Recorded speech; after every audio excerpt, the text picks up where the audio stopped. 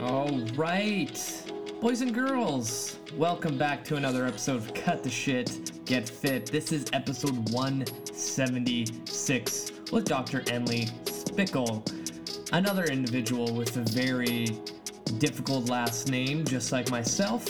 And this episode is jam-packed with a lot of great information.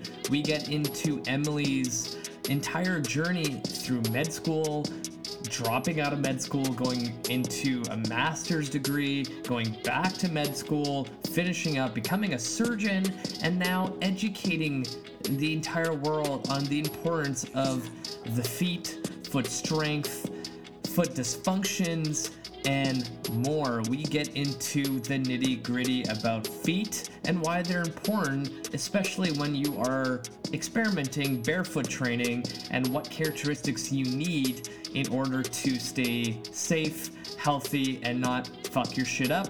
So without further ado, here's Dr. Emily. Enjoy. Hello, boys and girls. Welcome back to another episode of Cut the Shit, Get Fit.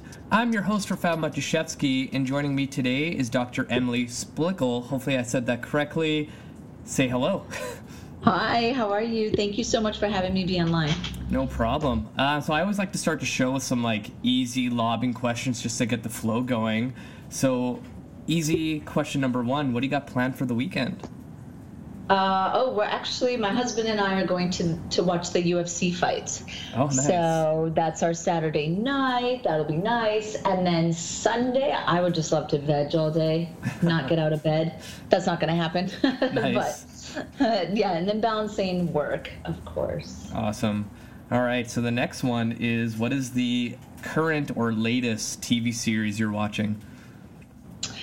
I don't watch a lot of TV. Fair enough. I see TV as a vortex that sucks you in, so I try not to watch TV. We only watch Hulu or Amazon, things on demand. But we're really into all of the dancing shows, which is just our, it's veg. Oh, and then the new Shark Tank series starts soon. Yeah. I love Shark Tank so much. I don't know what it is. I think it might be just the music in the background, right? It makes it so intense and it's so engaging. I don't know. That's just me. I love that show too. So the last easy question, current book you're reading or book that you just read? I just finished a book called Pre-Parenting. And I'll go into this a little bit in our conversation of why I think everyone should read this book, not just people who are pregnant or trying to start their family, but it goes into how we set our emotional template for really the world, and how we set our subconscious belief system is really established in utero, and then the first 3 to 7 years, depending on who you read, 3 to 7 years of life. So everything I speak about is built around emotion. So that book was very much integral into how I understand how we lay that emotional mind-body foundation. Just finished that. Wow. Just started Windows to the Womb. So similar category of book. Fascinating reads though. How did you stumble upon these guys? So I was listening to a lot of, I don't know if you've heard of Bruce Lipton. The name sounds familiar. It's okay. So he's into subconscious belief systems, and he wrote The Biology of Belief, and that your belief obviously imprints your biology. So our happiness state or outlook can influence your emotion, your immunological system, your health, your risk for cancer and disease. So very similar within that. An offshoot of that is going into where this first started, which is, as I mentioned, in utero. I have a functional medicine network of colleagues, and they started speaking about perinatal, which is what I'm referencing. And through that perinatal is how I delved into perinatal psychology, which is really for the mother's state and the understanding of how society needs to treat mothers, and we should not be bringing emotional baggage to a mother, to a woman who's pregnant, because it very much could influence successive generations. Wow, okay. Does this like book get into like energy stuff at all? Like meditation? Sure, like, because one of the topics I've been seeing now is like, because out here on the West Coast, like naturopathic medicine and like functional medicine is very, very popular. And like something like acupuncture, for example, where they're kind of following the meridian lines of like energy and chi that goes into certain organs that can influence your whole self-being. And it kind of like, it just triggered, like whatever you were saying kind of triggered me to like think about that. So I was wondering if those books kind of fall into that realm as well. Yeah, not too much. However, they're very synergistic. So if you read a lot on, let's say, Chinese medicine or these meridians, qi, like what you were referencing, then you or any of the listeners that like that side of health and well-being would really appreciate this perinatal aspect of imprinting beliefs, right? So there's then attachment styles, there's books you can read on attachment and how that's imprinted in your first 3 years of life. Again, this biology of belief, I would look at that. I mean, there's just so much. Yeah, I'm definitely gonna check out those books. So now I'm like totally like my head's spinning about it. So before we get any further, we gotta do a little intro for you because this is the first time you've been on my show. So can you just give us like the cliff notes of who you are, what you do, and how did you get into this industry? Absolutely. So I am a podiatrist. I'm trained as classic Western medicine podiatry, and trained as a surgeon. My entire time throughout medical school and residency and learning how to do surgery, I had a lot of conflict with the approach that I was learning, the window of needing to cut, so seeing things from the view of a surgeon or a scalpel. And so maybe I should backtrack, but I was a athlete for 13 years. I was a competitive gymnast. And then after my undergrad, I moved to New York and I was a trainer. So I started in fitness. And that career in fitness started 18 years ago. A couple years into my fitness career, I decided to go to medical school. So that preceded the medical school. So that changed my view of what I was learning throughout surgery and residency and such, that I started having this internal conflict that didn't agree with what I was learning and the approach, and thought that there was more and I needed to learn more. So I actually quit residency after my first year, which is a very risky thing to do because you're on the trajectory of doctorhood with lots of debt, and it's a system that you essentially kind of get into the rhythm of that system. If you challenge that system too early, which is what I was starting to do, you may never be kind of invited back into that system, let's say, which means I could have potentially risked my ability to get my medical license and then ever practice again because I had stepped out and was like, this isn't agreeing with my internal beliefs. Long story short, I went back to graduate school. I got my master's in human movement, and that connected a lot of the dots of what I was seeing in my mind of, okay, there's more to the picture than just, the foot and ankle not attached to a human being.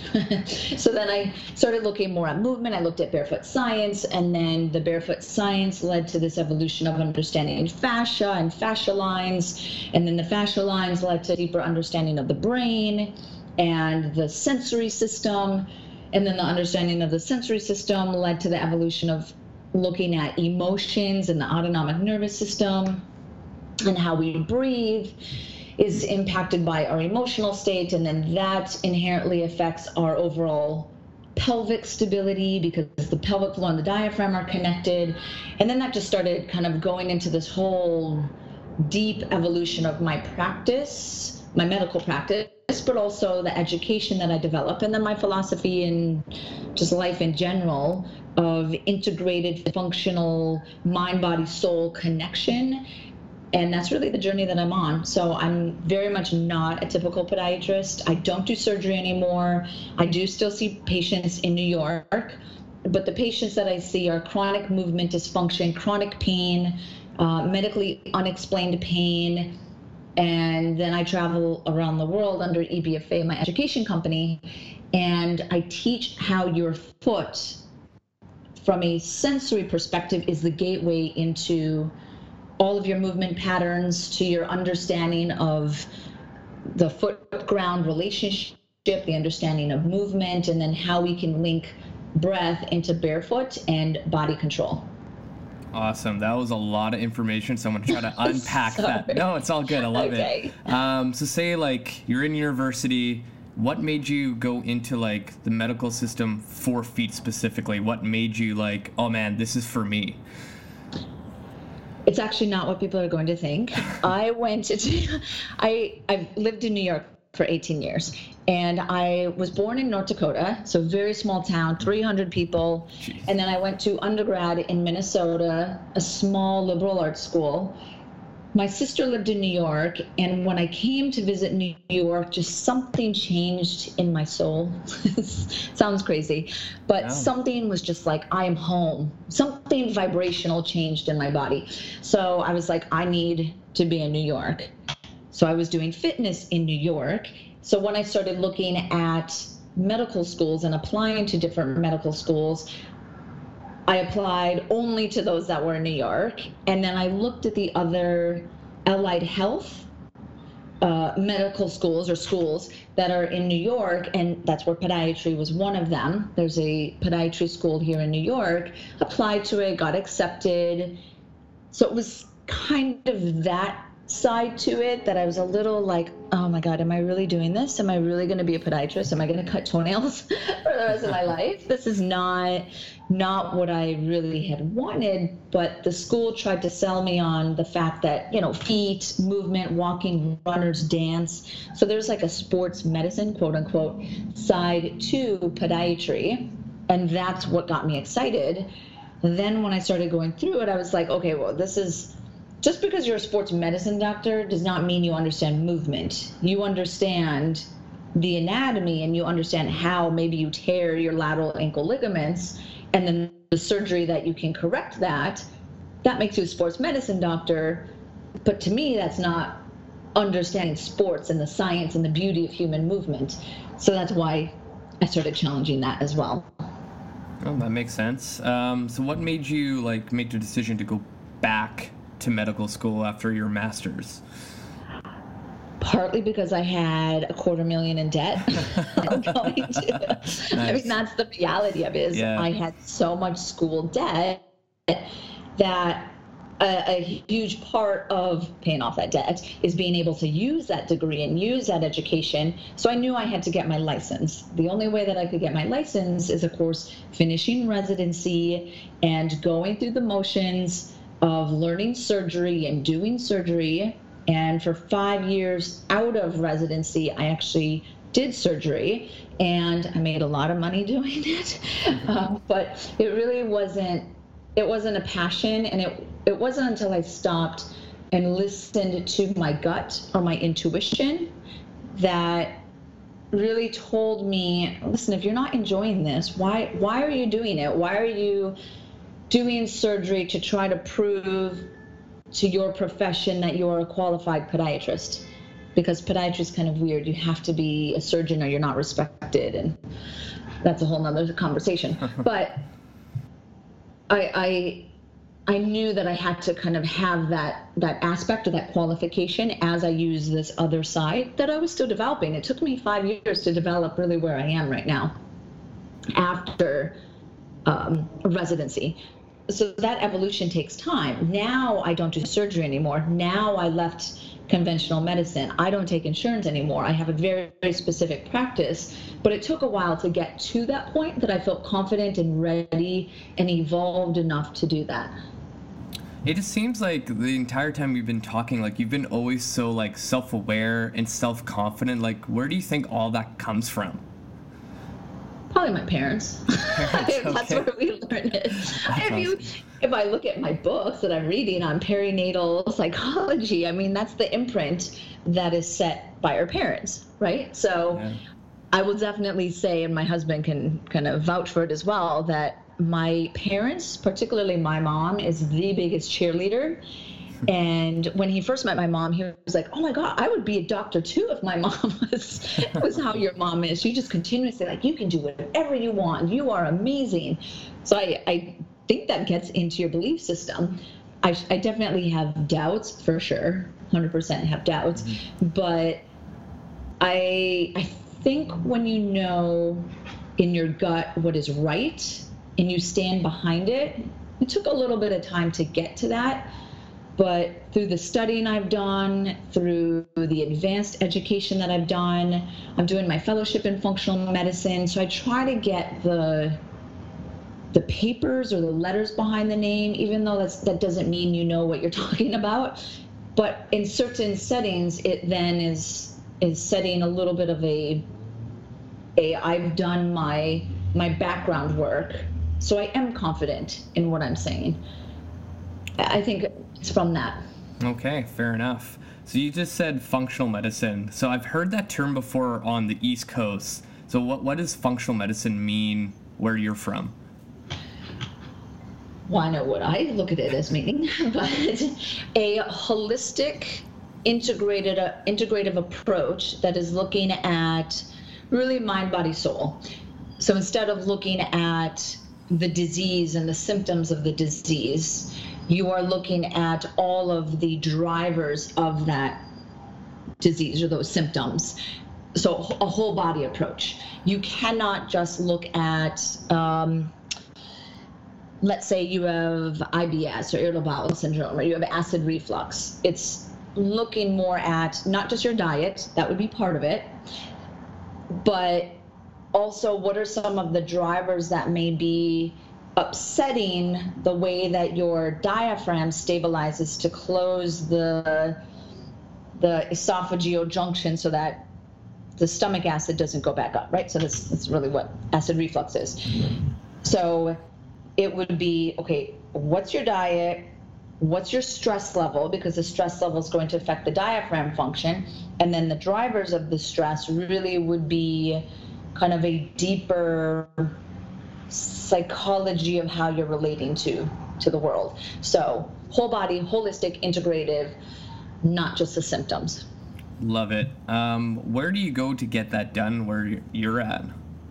So we have quite a few functional medicine doctors. They might not take it as far as what I'm saying. Everyone still has, right, a different level of education, even within every specialty. So I think that there's very good functional medicine doctors that understand all the complex blood work that could be done and seeing that inflammation, which is usually the driver, there could be allergies to certain foods that are creating that. And then they get you into kind of a better diet, let's say, or different supplements. Or maybe there's mold or toxic metals that are in your home, and then that's a driver as well. I've seen some functional medicine doctors speak about earthing, so that's, you know, putting your feet on the ground, which is a way to address inflammation. So it can get really, really holistic, or even this blend of East meets West.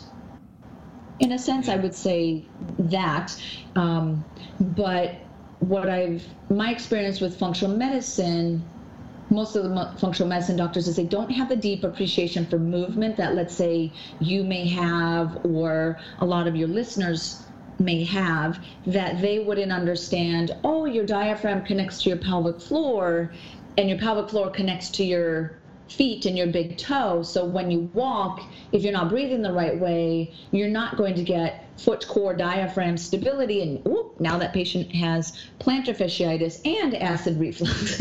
That's what I see in my office, is more that type of patient, and I address it that way. Awesome.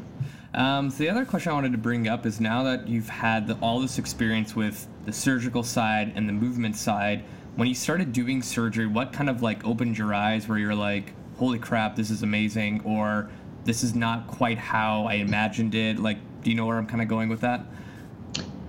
Yes. So I liked surgery in the sense that it's anatomy, right? And I love anatomy. I got to see the fascia and all this cadaver talk that people have with fascia. I mean, I was around that for years because it's part of surgery. I cut through fascia when I'm trying to do a bunion surgery or flat foot surgery. But where I started to get some of the conflict was some of the surgical decisions that were made.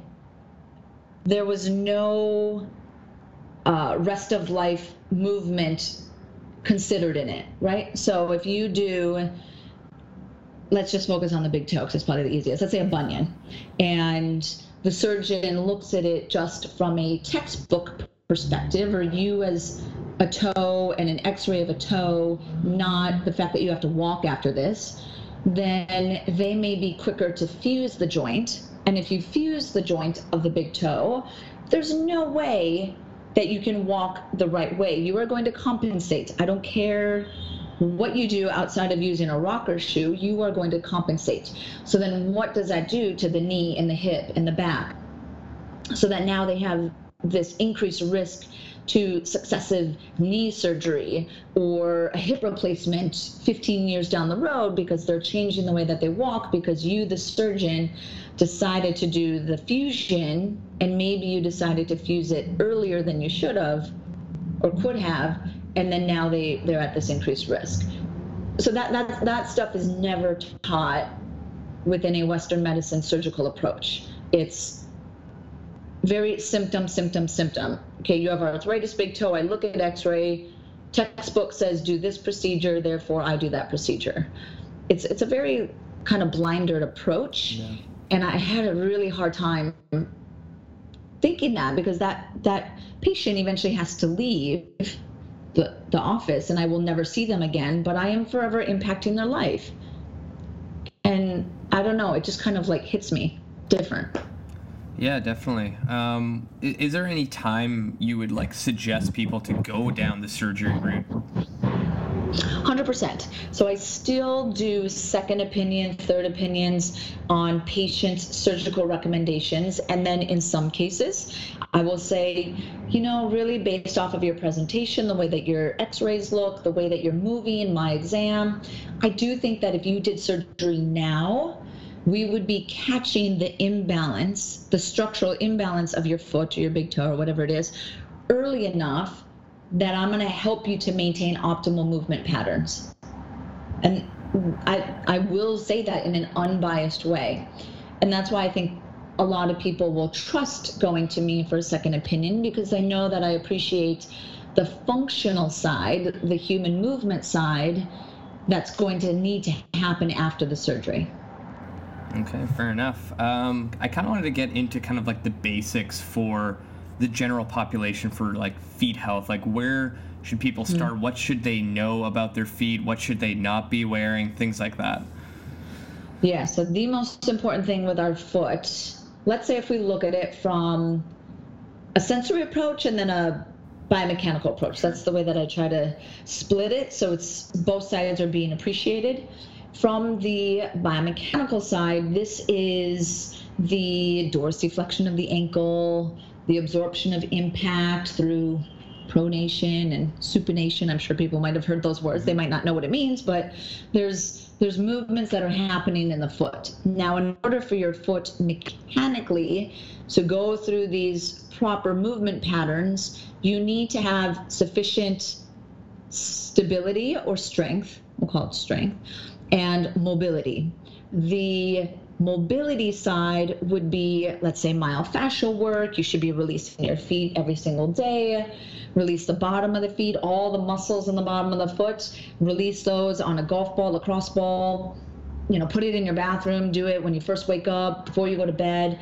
Get that, 2 times a day TLC to the foot.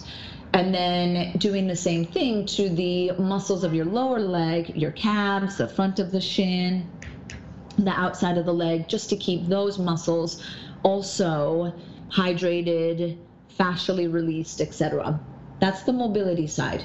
From the stability or strength side, that would be making sure that the small muscles in your foot are strong and engaging quickly.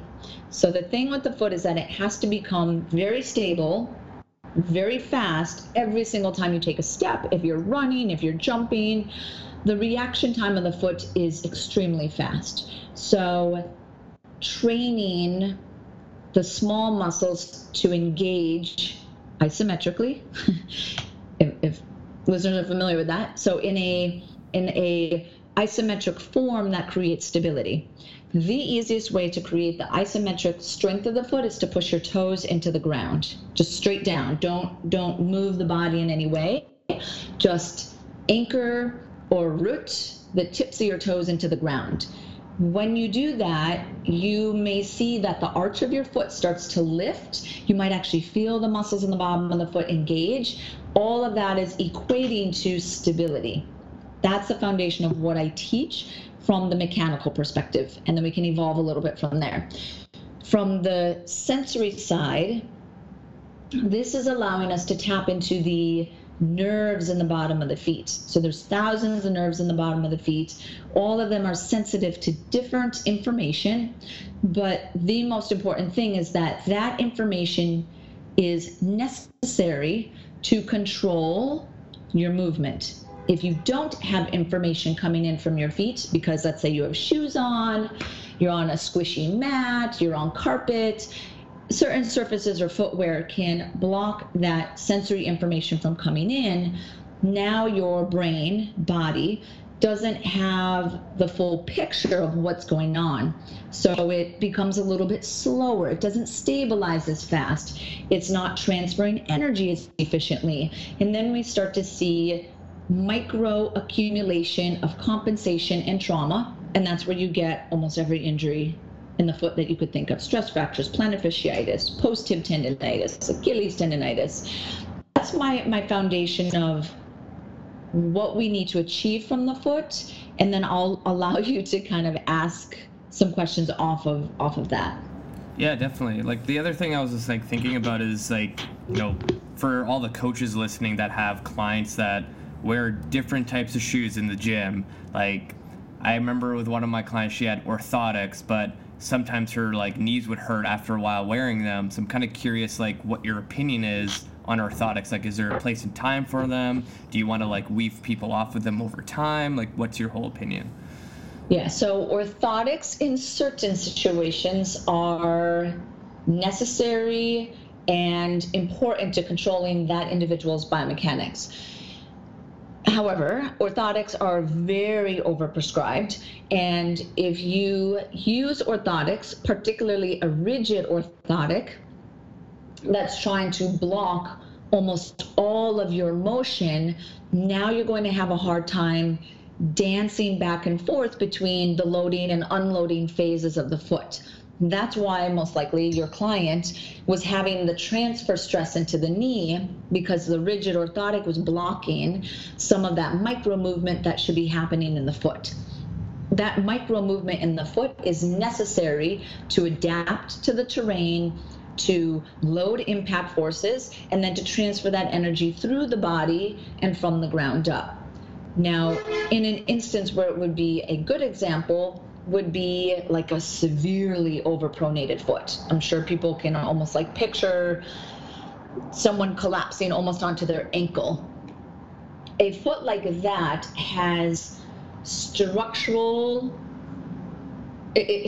changes and a loss in ligament or connective tissue or fascial integrity that they just cannot support the foot and the forces of the foot and the body weight and gravity without an orthotic. I have seen trainers and coaches and professionals just believe that orthotics are, the worst thing ever, and will recommend that feet like what I'm just describing should still be in, let's say, Vibram or Vivo Barefoot or something very minimal. And you really can't. That's causing more damage to that foot type.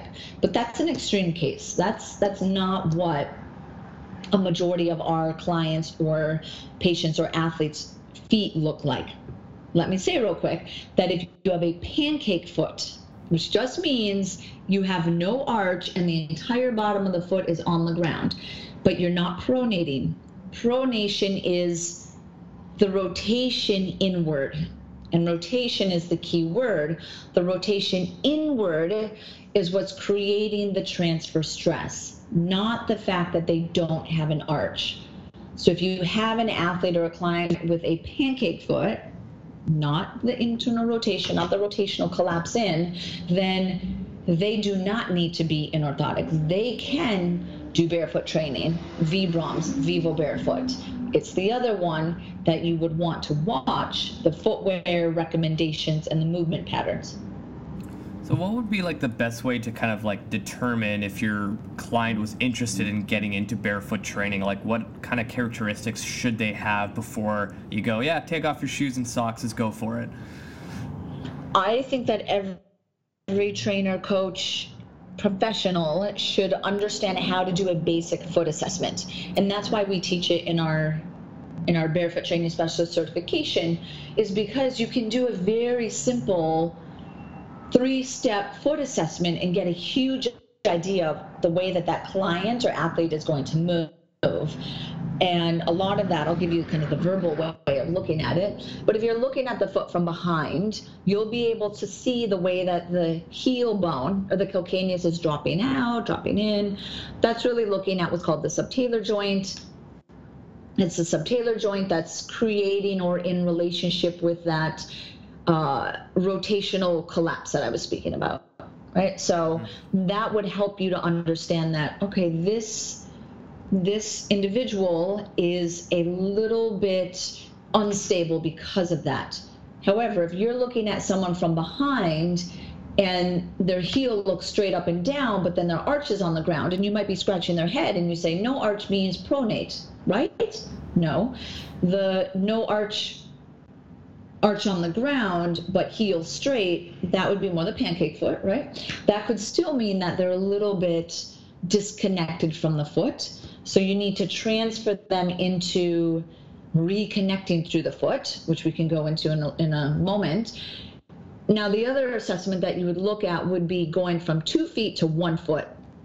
Now, why that's an important assessment is that when you go from a double leg stance, which is technically a relaxed stance, and you go into a single leg stance, that is now active. And what is active in that single leg stance is going to be your lateral line, your spiral line, you have your glutes engaging all the way down through your IT band into your perineals into the bottom of the foot, that you should see that an unstable foot becomes stable. If you don't see any change in an unstable foot when they go active, then you know that that's someone that, okay, either you refer them to a podiatrist, you do a deeper evaluation, you consider orthotics, avoid dynamic barefoot movement if you're really concerned. So that's where you would start to have a little bit of programming based around it, let's say, or different recommendations. And then the third and final assessment that you would do is you would go from double leg stance to single leg stance, that's 2, and then go into a single heel raise. What you're looking for in the single heel raise is that they're able to re-invert or lock, I hope this is making sense, lock the heel, which creates a stable pivot point for stepping, push off, jump, run, forward progression, right? So those are the basic movements that the foot has to be able to get through. If you cannot do those, you look at your programming, you look at footwear, you look at orthotics, etc. No, that all makes sense, and almost seems like literally every single coach should take that course. Like, yeah, that's going to open up a lot of doors and minds, definitely for programming standpoint. And if a client asks, should I go barefoot? I've seen many people that should not be barefoot. Yeah. Be barefoot because unfortunately people know, or they hear, and they hear me speak about how powerful barefoot training is, barefoot activation is. So then they just make it a blanket statement, which if you're doing something static and you're standing there and you're engaging your toes, which is technically called short foot, and you're engaging your pelvic floor, and maybe you're doing small squats and you're controlling your feet while you're doing it, or you're standing barefoot while doing kettlebell swings or something, you're fine. if you start putting a foot that you don't understand under barefoot dynamic movement patterns and they cannot control it, you're potentially increasing the risk for injury. No, fair enough. The other thing I wanted to get into, and you probably spoke about this topic a bunch of times, but heels for women. Because I have a lot of female listeners, and they're probably wondering, should they be wearing heels? Is there a certain height they should not be wearing? Just go for it. I mean, heels are fashion. Yeah. I had a program, my first program that I put out was actually called Catwalk Confidence and Stiletto Recovery. So I was an obsessed mid-20s New Yorker wearing heels all the time. So I definitely had my bout on it.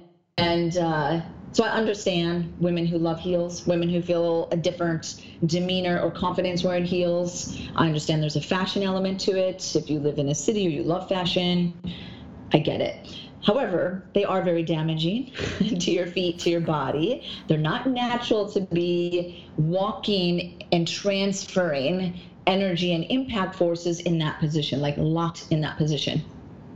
So they definitely, you said that, I can swear on here, they will definitely fuck up your body. So if you do, let's say you have to wear them or you want to wear them when you're going out or to an event, then what you do when you take them off is very important to reset the feet. And that would be my stiletto recovery that I had kind of written about. For that reset, it is going into reversing the damage that the heels do. So release the bottom of the foot that I mentioned already. Roll the calves after you get out to bring some of that ankle flexibility back. Use something that's called correct toes to open up the toes and reverse the tight constricted position that high heels put your feet in. And then try not to wear them 2 days in a row if possible, just to allow that little bit of a reset. If you're looking for high heels that are going to put the least amount of damage on your feet, the least, is avoiding a heel height that is over 3 inches. Anything over 3 inches, it just like massively compounds the stress to the knees and to the lower back. Oh, fair enough. Like, totally random story about one of the ladies in my gym that I was chatting with. She used to be an exotic dancer for like 10 years. And she said that ever since she stopped, like now that she's a little bit older, her back, her lower back is always in pain. She's like, I swear to God, it's just from those damn heels I had to wear every night. Yeah, I mean, those are like platform 5-6 inch heels that are, it's going to put a lot of stress on the back, right? Definitely. So maybe the last thing we can get into, because I know you can talk about it a lot, is your company Naboso. Hopefully I said that correctly. You did. Okay, perfect. So how did you come up with that idea and like you like put your heart and soul into it? Because I see you always posting about it, and I'm super excited for you to chat about it. But can you just give a little intro of what it is, what it does, and how can people benefit from it? Absolutely. So when I had Naboso, real quick, is a proprioceptive mat and insole. So we have 2 products, and then we have several partner products where they license our material and they put it onto whatever their products are, which I'll mention in a moment. But when I had started conceptualizing the idea of Naboso, I was trying to create a surface that would enhance barefoot training and the benefits of barefoot training. So of course I had to go sensory, and looking at sensory, there are 2 main ways that you can think about stimulating the foot from a sensory perspective. You can think of either doing it from literally the skin on the bottom of the foot, or you can look at it from stimulating the nerves on the outside. So let's say like a wobble board or a Bosu.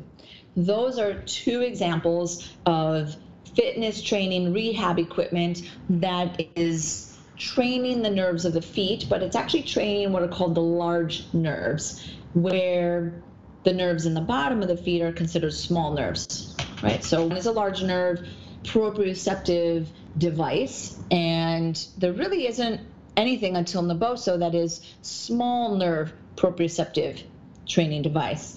So that's why I was looking at it, because looking at the research, it'll actually show that when you train the large nerves, so the nerves that are innervating and stabilizing the ankle, when you're on a wobble board and a BOSU, are actually not fast enough to protect you from spraining your ankle, which is really interesting. If you look at the research and it shows, oh, you do 6 weeks of wobble board training or something on a Dynadisc, you train your ankles to be faster, but not fast enough. So then I started looking, I was like, okay, well, how do you get faster? Like, what is faster?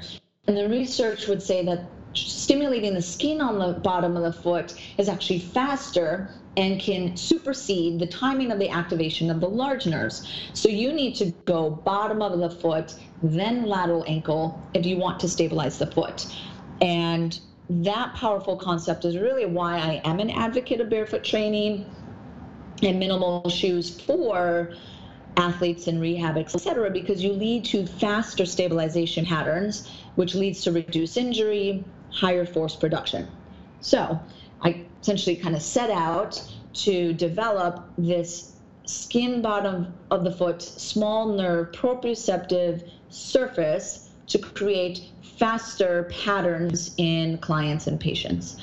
That then led to understanding the nerves in the bottom of the foot that are sensitive to, one is sensitive to texture, and the way that your skin on the bottom of the feet perceives texture is through 2-point discrimination. So 2 little points next to each other, and the distance between those 2 points is average a millimeter.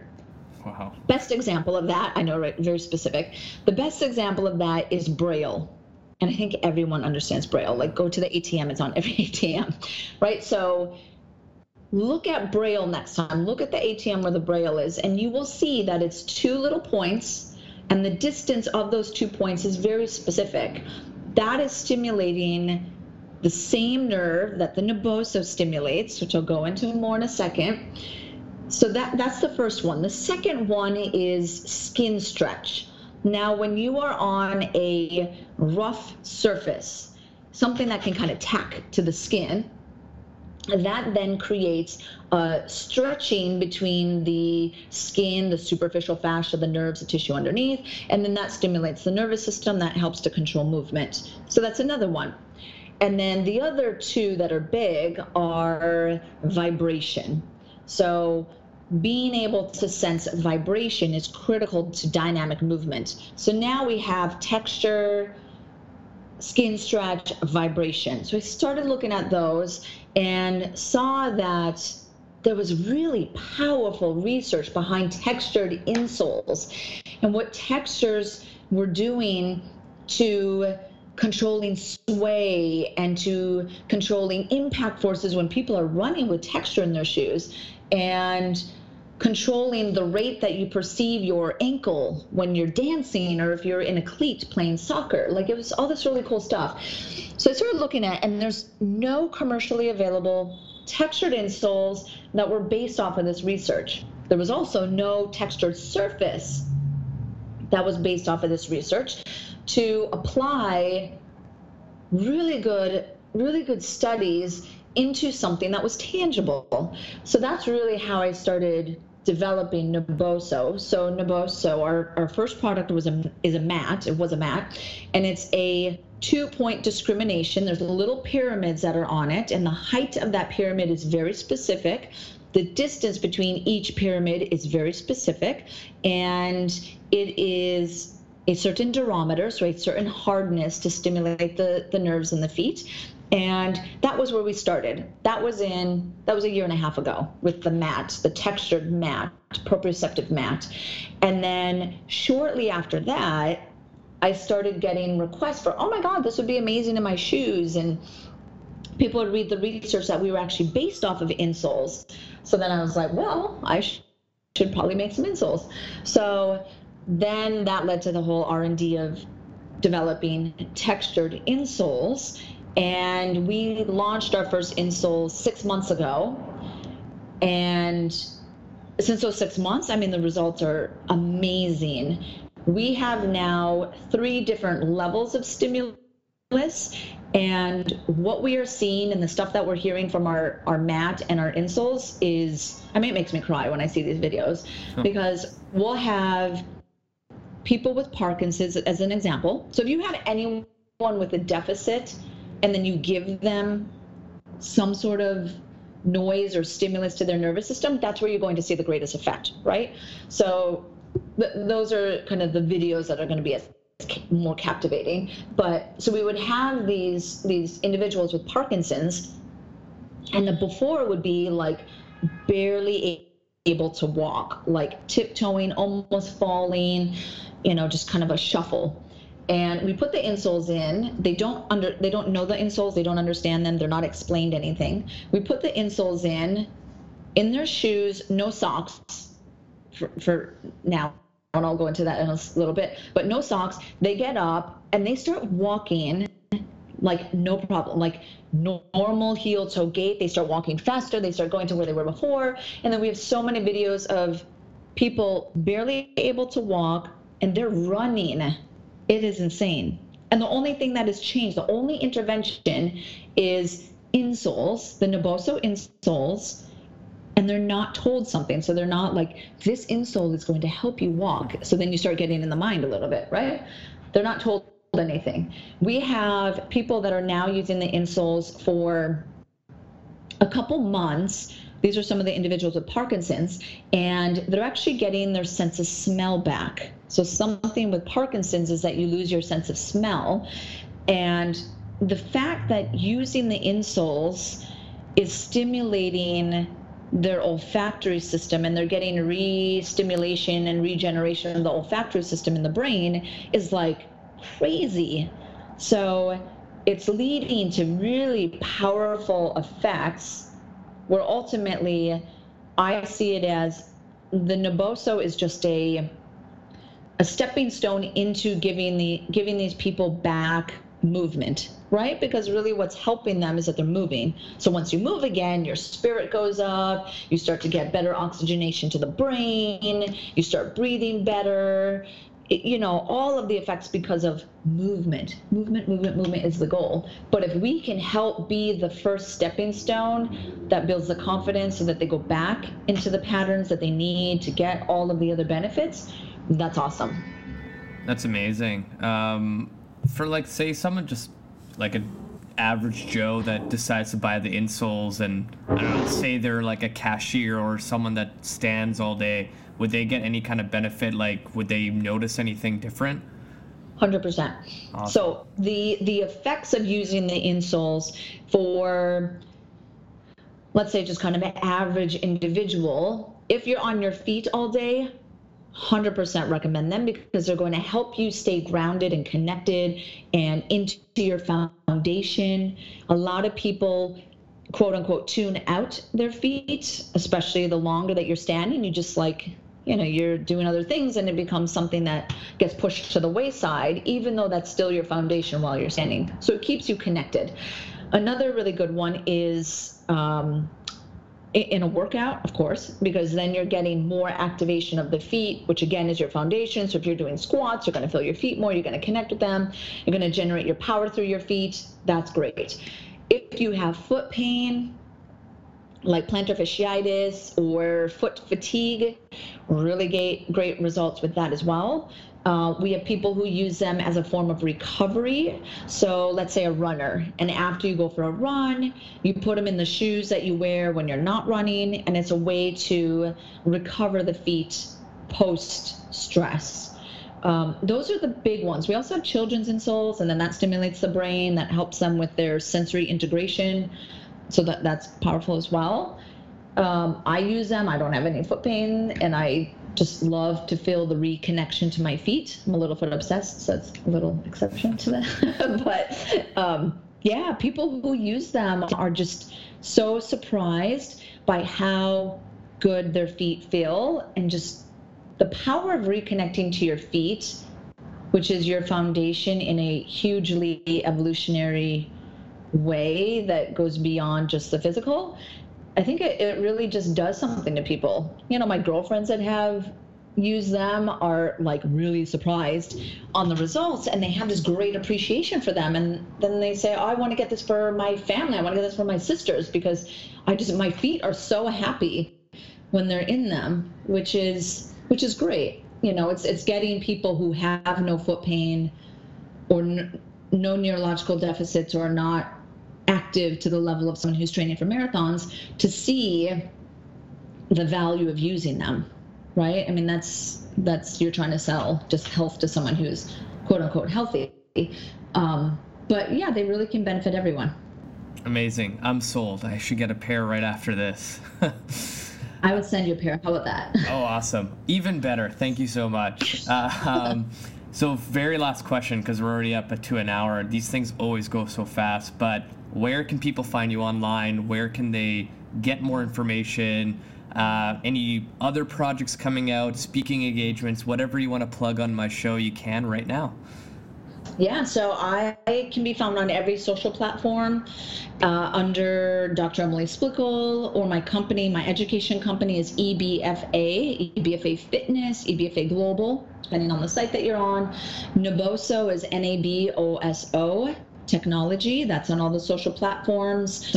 The websites are ebfaglobal.com, nabosotechnology.com. I have a lot of education on YouTube, which is linked to the EBFA Global site. So if you go to that, it'll direct you, or you could probably just put my name in YouTube and stuff will come up. I try to put a lot of free education to stimulate the curiosity in a lot of the stuff that I teach. So that's why there's a lot of free content out there. I have a book that's called Barefoot Strong. So if any of the listeners want to check that out, that's on Amazon and iTunes and all the other platforms. And I have a couple books that are coming out. Those are a huge undertaking, so that will not be this year, considering there's only a few months left. But that is my 2019 agenda, is writing these 2 textbooks on functional medicine and podiatry. So that's going to be one of them. And then the other one is a feet fascia-based one for human movement. So it's just understanding the fascial pathways through the feet into the rest of the body. And then at Naboso, we have some really exciting partnerships, which I had alluded to earlier. We have a shoe company that we're working with to actually build our material into a shoe so that you can just have it there with you all the time, which is amazing. We have a partnership with PowerPlate. So if anyone is familiar with PowerPlate and their whole body vibration, we have a license agreement with them, and they have our material on their PowerPlate, which is super cool. And then we have a treadmill we're putting it on, and a horse plate. Awesome. Thank you so much for your time. This was amazing. Thank you very much. I hope that the listeners enjoyed. All right, so that's going to wrap up episode 176 with Dr. Emily Splichal. Hopefully you enjoyed that one as much as I did. And I'm going to say this at the end of every single episode: share this podcast with your friends and family on every single social platform like Facebook, Instagram, Snapchat, Pinterest, or whatever the hell platform you're on. Share this podcast. Let's help some other people out there. And I'm going to continue giving you the best information of fitness, health, and random facts, and me rambling about whatever's on my mind. And make sure you click the show notes and click that link to add me on Facebook, because I post a lot of great stuff in video form, not only in audio. So hit me up on Facebook, say hello, and we'll become friends, and you will become smarter when it comes to fitness and health. That's it for me, you guys. Until next week.